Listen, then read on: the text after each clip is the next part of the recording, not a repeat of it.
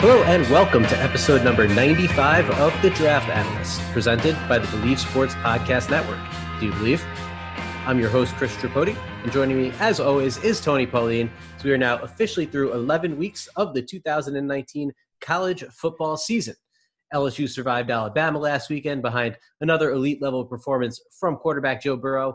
Oklahoma had another close game against the Big 12 foe, but actually won this one because Iowa State went for the win on the road and missed the two-point conversion that would have given them that victory. And Minnesota topped Penn State in a battle of Big Ten unbeatens. We'll actually have more on that for you shortly.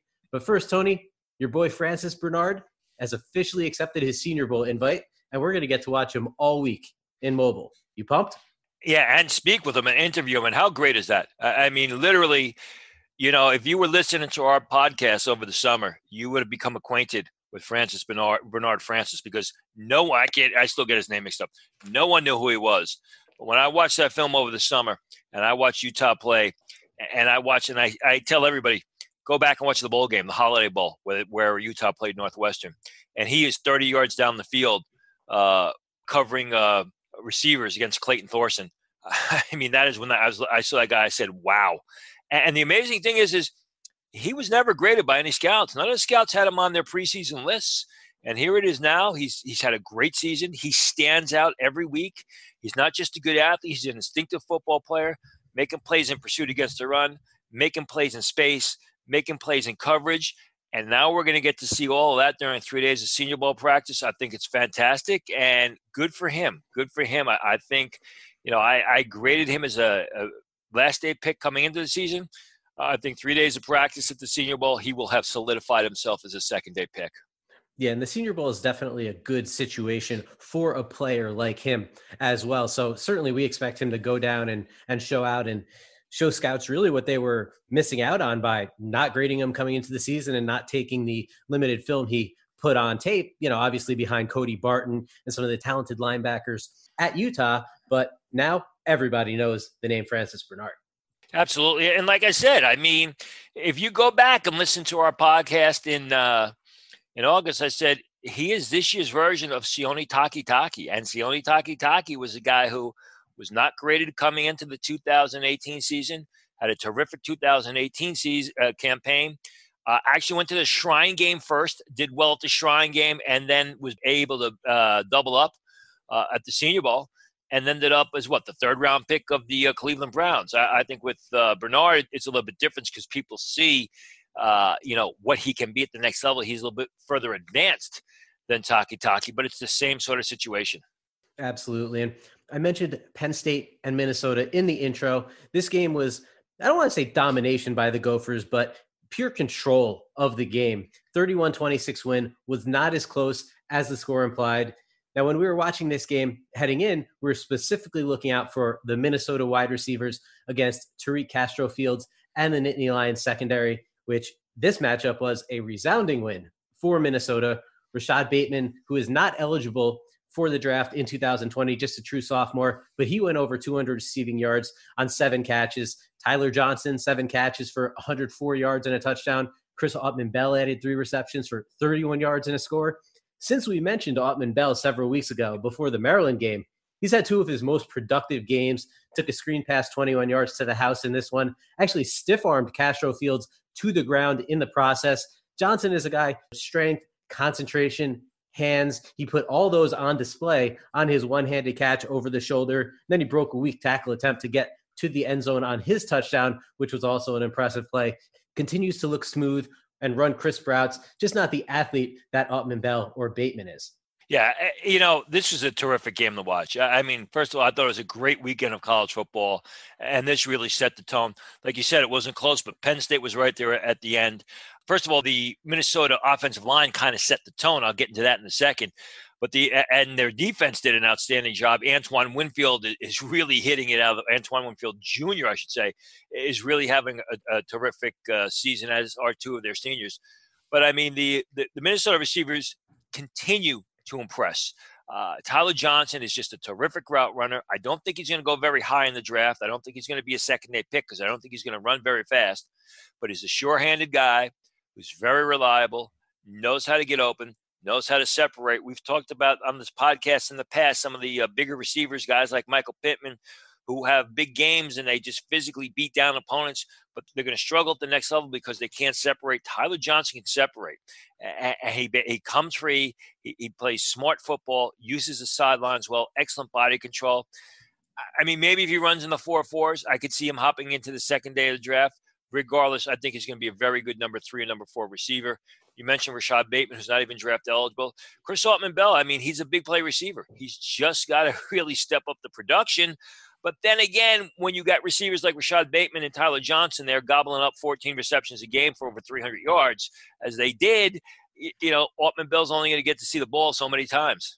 Yeah, I mean, it's hard to blame Autman-Bell for the lack of production. He was more productive last year when Bateman wasn't quite as big of a part of the offense. But I'm glad you mentioned Antoine Winfield Jr. because this guy coming into the season was not on that many radars. And now, I mean, he's leading the nation in interceptions, has the ball skills. You saw it on the first drive, goes up in the air to end up grabbing the interception. He also lined up over the slot receiver. He's able to cover tight ends. He's even showing out in defending the run. He's a solid tackler. He's capable of really just in tight quarters, taking guys down right away, not getting carried, not getting dragged for a couple of yards. So he's a really impressive guy. Obviously, the pedigree is there with him, the NFL bloodlines from his father, Antoine Winfield. So when you look at that kind of player who can make an impact in both the run and the pass games and also cover the slot, this is a guy that's going to be in demand come draft day. Yeah, remember, he played 4 games last year in 2018, played 4 games the prior year in 2017 because of injury. So he hasn't really played a lot of football the prior 2 seasons. But as you said, the bloodlines are there. And, you know, he is a complete player, even though he's still listed as a redshirt sophomore. You know, excellent ball skills like his dad, very competitive like his dad, terrific instincts like his dad. So he's got it going on. He's got the ability to be the complete package. One of their underrated seniors, Carter Coughlin, who was also invited to the Senior Bowl, who's having an outstanding season, had 8 tackles, 1 sack, and 3 tackles for loss. And again, you know, another guy, you know, we see from PJ Fleck, guys play over their heads, guys overachieve. We saw Blake Cashman last year really come out of nowhere to develop into an outstanding player, selected in the 5th round of the draft by the New York Jets. Hands down is the best rookie on the Jets roster right now, the most productive rookie. And you're seeing it a lot from these guys. You're seeing Antoine Winfield, who hasn't played much football the past 2 years, stepping in like he hasn't missed a beat. Carter Coughlin, who really wasn't a name to be known coming into the year. Now he's going to the Senior Bowl. I also like their offensive line play. If you followed me at the Pro Football Network College Game Day blog, I mentioned Connor Olson, the offensive lineman, a lot. Played center, he played guard. You look at the Penn State defensive line. Robert Windsor was held to just 4 tackles. Yetur Gross-Matos, 2 tackles, no sacks, no tackles for loss. Penn State as a team had 1 sack the entire game. So I think that Minnesota offensive line, led by Connor Olson, someone we talked about over the summer during our Minnesota preview, I graded him as a 4th-round selection at the time. They did a terrific job helping Minnesota to that victory and helping them stay undefeated. What's really impressive to me when you watch Olson is he will play center one play and he will move to guard the next play. Then he will move right back to center. After that, you really don't see teams switch up their offensive line like that. And Minnesota has a few other guys that they use kind of as movable pieces along that line. But, you know, usually you would see a guy, if he's capable of playing multiple positions, he'll play left guard on one drive. He'll play center on the next drive. But Olson will play both positions on back-to-back plays and keep going back and forth. And to be able to remain consistent as he does while doing that is really a testament to his ability. And if you don't know that, it's tough to find the guy in the offensive line because you're saying, where the hell is 64? He was playing center last play. You know, why did he move to guard? But again, I think it's not only a testament to him, but to PJ Fleck. You know, I've said a couple of times over Pro Football Network and question and answer segments and things like that. Matt Rule is going to be Baylor is going to be one of the hottest coaching candidates once the season's over.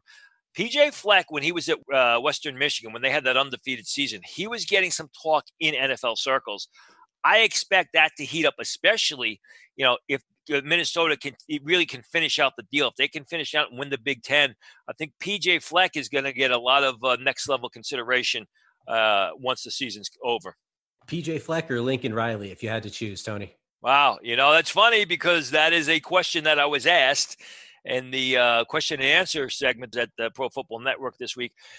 You know, I think Lincoln Riley's going to have the edge. Lincoln Riley's going to have the edge because everybody wants that offensive coordinator that is that quarterback guru, that quarterback specialist, and that's what Lincoln Riley is. So I think Lincoln Riley is going to get the edge because of that. But, you know, I mean, my own personal point of view, I like PJ Fleck because it's an entire team. I mean, you know, Oklahoma is a quarterback-oriented, offensive passing game-oriented team. Where you look at Minnesota and Oklahoma has stars. I mean, you know, okay, Antoine Winfield Jr., maybe, but this Minnesota team, we're not talking about any stars as we are the way we were with Oklahoma, with Baker Mayfield, Kyler Murray, now Jalen Hurts. So I think from an overall team point of view, you know, I like PJ Fleck. The question is how do next level players react, you know, or respond to a guy like PJ Fleck? Now, enough about Minnesota here. We will head to Wake Forest. And in this game, unfortunately, the Demon Deacons lost more than just the matchup against Virginia Tech. Breakout wide receiver Sage Surratt is undergoing season-ending surgery for an undisclosed injury left in the fourth quarter of this game after racking up 4 catches for 53 yards and 2 touchdowns. Scotty Washington was already hurt, so they were down a couple of receivers by the end of that game, which really didn't help Jamie Newman in this one. He did kind of struggle, 16 for 35, 238 yards, 2 touchdowns, 2 interceptions. Obviously, it had been an excellent season for Newman coming into this game. He's a guy more of a distributor, the point guard type. He's going to get the ball to his playmakers. And in those cases, when you have a quarterback like that, they really need to have their top weapons healthy. Granted, he had Surratt for most of this game. Kendall Hinton played really well. I think he had 160 yards receiving. But what do you see from Newman in this game? Well, I think, number one, Virginia Tech played a good game, and you're right, he did struggle, which is a shame because it really takes the shine off of this weekend's game, Wake Forest and Clemson.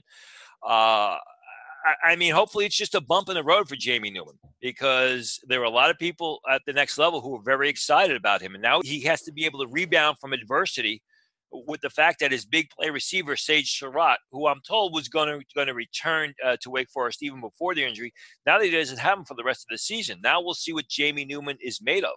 I like him. I think he's a resilient guy. He's very accurate. He gets it between the ears. He does a great job running that Wake Forest offense. It's going to be a different ball of wax against Clemson, especially with his big play receiver out. You know, I think Virginia Tech was able to exploit him. I think they had to really change their game plan when Surratt was playing, you know, not at full health. Kendall Hinton did step up, like you said, 162 yards receiving with 8 receptions. You know, let's hope it's just a bump in the road for Jamie Newman, but it was a pretty significant bump for him.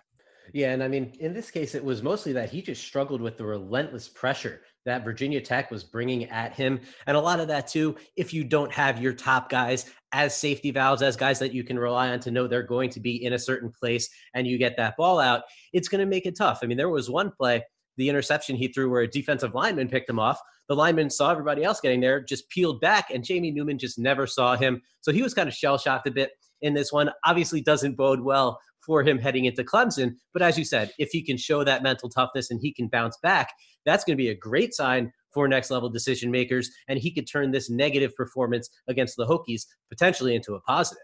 Yeah, and the Hokies took Jack Freudenthal out, his tight end, who's really developing into a terrific player and is not just a big play threat, but a very reliable pair of hands. They were able to take him out of the game. So it was a tough game for Newman, but you got to give the Hokies credit as well because, you know, they haven't had a great season. They've struggled at times, but they came to play and they absolutely stepped their game up.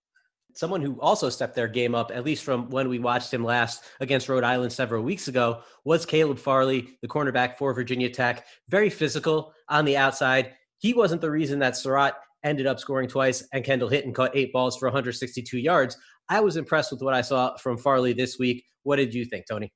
You know, Farley, as I said in the beginning of the season, he's got excellent size. He flashes ball skills. He looks like a good athlete, but he needs to start putting the pieces together, and that's what he looks like he's doing.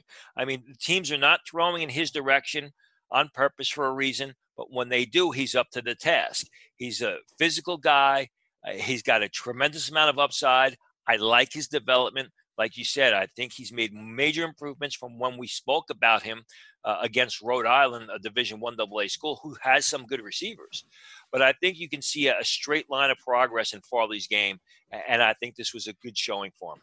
Absolutely. And we'll head west now to the Pac-12, where Washington beat Oregon State 19-7. We were watching Beavers wide receiver Isaiah Hodgins and Huskies quarterback Keith Taylor. Taylor mostly stuck to the left side. I didn't see Hodgins targeted against Taylor in this one. I don't know if you did, Tony. He only had 4 catches for 33 yards overall. Really struggled to get free and break open against this Washington defense, despite the fact that he is a good route runner. The Huskies in the end were just too much for Oregon State. Yeah, and it doesn't surprise me because he shows limited quickness in his game. And, he's a big guy who catches the ball very well. But as I've said, my concerns about him, and they've been echoed throughout the scouting community, is the inability to get off the line, the inability to separate from opponents, although he's a better than average route runner for a guy whose size, and really no speed in this game. 4 receptions for 33 yards, an average of 8.3 yards per catch against what is a very quick, a very explosive, a very fast Washington defense. Those players in the back second, their linebackers are smaller guys who fly around the football. Their safeties are smaller guys who fly around the football. Taylor's got excellent size, but this is a speed defense at Washington, and Hodgins just did not react well, did not have a good game against them. Should also mention Trevin Bradford. Their other receiver, he caught 2 passes for 16 yards. He was a guy who coming into the season was graded as a potential late-round pick by NFL scouts. He's been injured all year. I believe he's played in like 3 or 4 games this season. He's going to shut it down, and he's going to return next year as a redshirt senior. So Bradford, who was graded as a potential late-round pick by scouts coming into the year, he's done for the season. We'll see him back in an Oregon State uniform next year. Now, for our last Week 11 review, we're going to look at a pair of offensive tackles from the Big 12, contrasting styles here between West Virginia's Colton McKivitz and Texas Tech's Terrence Steele. This game was a rout from the start, ended up 38-17 Red Raiders. And from what I could see here, the Red Raiders won the game, but the Mountaineer was the better offensive lineman in Colton McKivitz. Impressive patience and pass protection, good athlete, slides his feet well, both when engaged in blocks and when protecting the edge. Great hand usage. Did get beaten inside a few times. Not sure if that's him over protecting the edge or what it is, but something to clean up for him in his game. Steele, though, not the same level of athlete as McKivitz, struggles in motion, bends at the waist and overextends at times, but he's very powerful, hard to shed blocks once he gets control of you, has very strong hands, drove multiple West Virginia defenders straight into the ground, several pancake blocks in this game. Tony, what did you see from this duo?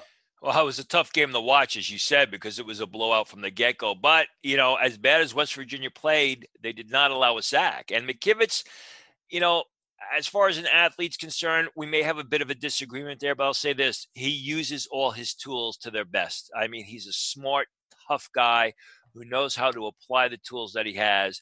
Fundamentally sound, like to see him bend his knees a little bit more, but you know what you're getting from the guy, and you're always getting the guy's best. Where Steele, like you said, I mean, he's off balance. He's a big, clumsy type of guy. I could see McKivitz from what I saw against Texas Tech and what I really saw the past 2 years from him.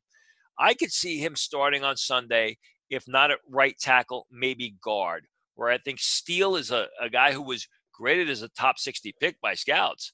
But I think he's more of a practice squad type guy, a projection at right tackle down the road.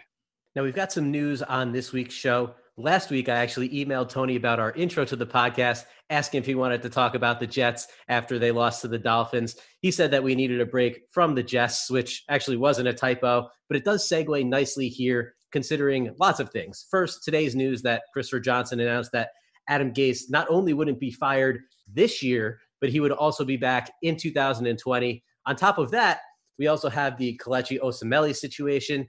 Some quick background on that one. He was traded to the Jets from Oakland in March, hurt his shoulder early in training camp in August, re-injured that shoulder late in September in the loss to the Patriots. The Jets doctors thought he could delay surgery, play through it because it was a pre-existing injury. Osemele, on the other hand, said he needed to get it taken care of immediately so that he could be ready and prepared for the 2020 season. The Jets had been fining him the maximum amount they were allowed weekly. I think it was around $600,000.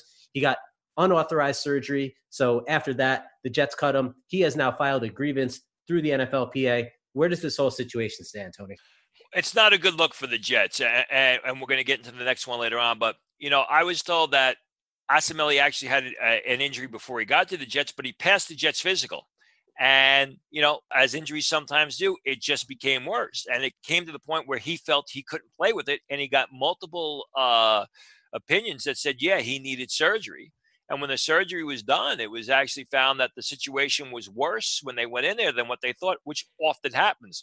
Don't take it from me, but that's exactly what happened with my knee surgery. When I came out of my knee surgery, which we spoke about a couple of weeks ago, granted, I'm not Asamelli playing offensive guard in the NFL, but the doctor said when I got in there, it was a lot worse than what I saw in the MRI. So this happens all the time. So the Jets, knew there was a bit of a shoulder issue. He passed the physical. He played. He hurt his shoulder even more, it happens all the time. And then he wanted to get it fixed. Now, if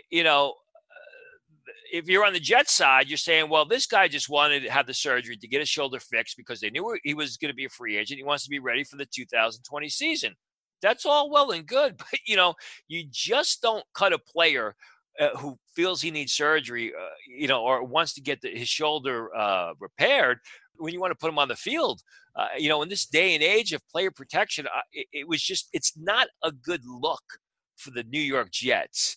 And it's something that is going to come up time and time again with free agents that want to sign for him, especially when you couple in the Luke Falk situation.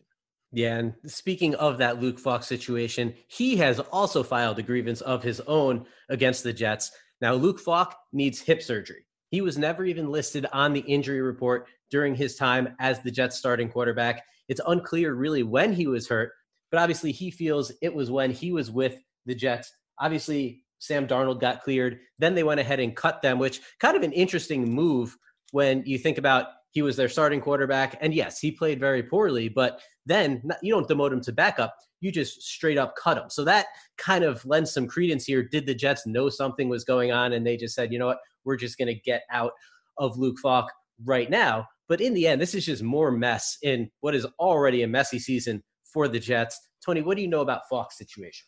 Falk hurt his hip during the preseason, and then he basically finished off his hip in that game against the Eagles when he was getting hammered. He wasn't playing well, but the offensive line was doing him no favors. And it was during that game against the Eagles where he tore the labrum in his hip, and he was done for the season. Now, what I was told was he got hurt and the Jets just cut him. They didn't do a physical. They refused to look at the second, third opinions that he needed surgery. I'm told that Falk and his people gave the Jets, I believe it's a 24-day window to come to an injury settlement with Falk. And when they didn't do that, that's when the grievance was filed. So, I mean, Falk got hurt while he was a New York Jet. I was told that it was during that game against the Eagles where he tore the labrum in his hip. And the Jets didn't, want to come to bat and come to an injury settlement. And what's going to happen is it's twofold. Number one, the Jets are very likely going to lose the injury grievance. And they're probably going to end up paying more during the grievance than what they would have paid if they had come to an injury settlement. And again, if it's just the Asamelli situation, you say, okay, eyebrows are raised, just watch out. If it's just the Falk situation, again, eyebrows are raised, we'll just ask some questions. The two together is like a lethal Molotov cocktail. It's an unforced error. I talk to people who have nothing to do with Falk and Asamelli, and they told me, they're like, look, I've got free agents. If the Jets have any interest in these free agents, before we even talk contract, I'm going to want to know specific particulars as to what happened with Kelechi Osemele and Luke Falk. Why they cut these guys, why they didn't come to injury settlement. If you're an agent, you're not going to put your player in a situation like that. So it's not a good look for the Jets. I think it's an unforced error. You don't want to be throwing money out the window, but I think in the case of both players, it wasn't going to cost them a whole heck of a lot to pay these guys. But in the end, it could cost them a lot for not paying the players. And two, this is a team that in the past few seasons has struggled to attract players in free agency. I mean, you look at the Anthony Barr situation, agrees to sign with the Jets, has a change of heart. Maybe that's not on the Jets, but they had a lot of money last offseason and they had a lot of trouble spending it. In the end, they were almost forced to pay Le'Veon Bell because they needed to use the money. And obviously there weren't that many other suitors for Le'Veon Bell, but this is a team that already had trouble bringing in players that weren't just looking to steal money. And we're looking at Tremaine Johnson when we say that. He's likely a goner in this offseason, got a massive contract from the Jets several years ago, just never panned out. Those are the kind of players that you're going to get if you continue to have these situations where you just look bad as a franchise, you look inept, and you look like you don't care about players. And if you're a talented enough free agent, you know that you can go to an organization that doesn't treat you like this. And remember, the Tremaine Johnson signing came about because they couldn't sign Kirk Cousins. And they were offering Kirk Cousins all kinds of money. Now, some people will say, well, we dodged the bullet with that one because we didn't sign Kirk Cousins. We moved up and the Jets got Sam Darnold. I can understand that argument. But don't forget about that. It's just unforced errors. And now, granted, next March we'll have to see what happens. But now, Chris Johnson remaining so steadfast that Adam Gase is going to be his coach next season, which I still think there's room for wiggle room in that one. But still, it's just like a lot of unnecessary things that the Jets bring down on themselves. Yeah, it's just, overall not a good look. Obviously, they can backtrack on Gase. Just because you say you're going to keep somebody doesn't mean you have to. If he completely railroads the rest of the season and Sam Darnold shows no growth, they would be absolutely foolish to keep him around. There is something certainly to be said for continuity, maintaining the same schemes, not switching coaches on a young quarterback all the time. But in this case, it could easily be addition by subtraction, even with all that new stuff coming in next year, if it comes down to that. Well, a couple things, You hired Joe Douglas as your general manager. You got to give the guy a ton of money to come to the Jets because there was talk that, once Houston fired Brian Gainey, he may be going there. You bring Joe Douglas in, and then the owner comes out and says, we're keeping Adam Gase, the end of this year and yes, next year. Well, what does that say about Joe Douglas? What kind of control does he have? I mean, you just signed the guy as a general manager, gave him all his money. And there's belief out there that one of the reasons why they're keeping Adam Gase is because Sam Darnold likes him so much, because Sam Darnold has given him a lot of backing. Number one, Sam Darnold has really not shown that much progress this year at all. I mean, I was at the game on Sunday, and he's missing a lot of passes that he made last year. And last time I checked, Baker Mayfield was one of the main voices for the Cleveland Browns to elevate Freddie Kitchens as their head coach. That hasn't worked out too well. Now I'll get to our Week 12 previews in just a moment here. But before we do, please support the Draft Analyst by subscribing on iTunes, Stitcher, Google Play, or any of the big podcast platforms. You can also find us at Believe.com. Leave us a rating and a review. If you have any questions you want answered on the show, tweet us at Chris Tripodi, at Tony Pauline, and at Believe Podcast to get in touch. Now, we recently watched Florida in the past couple of weeks, specifically Jonathan Grenard and Jabari Zuniga against the stud offensive tackles of Georgia. Zuniga is still hurt. Both of them came into that game nursing ankle injuries. Zuniga missed the Vanderbilt game, hopes to play against Missouri, but he's uncertain. Grenard, though, will definitely be out there, and he could face Tigers tackle Yasir Durant often. Durant is a massive player, 6'5", 335 pounds, blocks with a nasty attitude, solid athlete for that size as well. Grenard is a guy who not only rushes the passer, he also plays the run well. So it'll be interesting to see how he fares against Durant in both aspects of the game, giving up 80 pounds or so. First of all, you got to hope that Grenard is back to full health because I know he's been struggling with that ankle injury. And Zuniga's had some issues as well. Durant is a big, massive, relatively athletic tackle. I mean, he moves well around the field. He shows ability at left tackle for Missouri, although I agree, I think he's more of a right tackle at the next level. He's got to improve his balance. He plays with a nasty streak. There are some people who have mentioned some character issues about him, or maybe they just don't like his personality. He's got a great amount of upside, and this is going to be one of his toughest tests of the season because, especially in Grenard, the guy is a pure edge rusher, and he's got to be able to show that he can stay on his feet. that he can cover some area off the edge, and that he can basically stay on balance, or he's going to get destroyed from Grenard, who's a terrific edge rusher, but also has an inside move. I'm sure we're going to see Durant in one of the postseason games. I don't know if he's been invited to the Senior Bowl yet. I haven't looked at the list. If he has already been, I apologize for that in advance. But we'll see him in the postseason if he's healthy. He's got a great amount of upside. I mean, if this guy can play up to his potential, I think he can be a starter on Sunday. Now, we've talked often on this show about Michigan State's very good run defense, ranked 16th in the nation. I think it was in the top 5 when we last talked about it. But a big part of that run defense is defensive tackles Raequan Williams and Naquan Jones. They have an interesting challenge this week against the interior offensive line of Michigan that we've also talked about on the show. Cesar Ruiz is one of the nation's top centers, great movement skills. On each side of him, you have Ben Bredesen and Michael Onwenu at the guard positions, very powerful blockers alongside Ruiz. The Wolverines' running game really has been rolling well as of late. They racked up over 300 yards on the ground against Notre Dame. So this is a battle to watch in the trenches. Yeah, absolutely. And basically, Michigan goes as their offensive line goes. And one of the reasons for the resurgence of the team this year is because their offensive line pulled it together. Bredesen is well-liked in the scouting community, as is Cesar Ruiz. Teams think that Bredesen, you're looking at a third-round pick, maybe a second-round selection. I have more of a third-rounder. He's going to be at the Senior Bowl.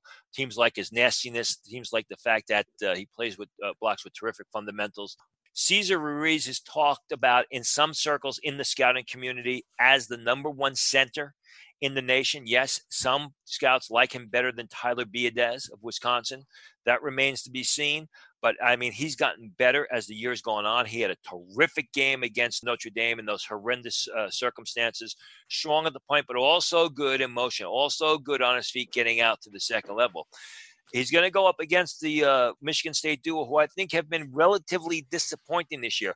Raequan Williams has played well, but not as well as I thought he should. I don't think he's met expectations. He shows ability on occasion. He flashes skill rather than showing consistency in his game. Naquan Jones was graded as a potential 4th-round pick by some scouts who grade juniors coming into the year. I think he's got like 10 tackles for the year. He's been nothing this year. He really has been washed out of the plays. Is not even starting. His season has been a massive disappointment.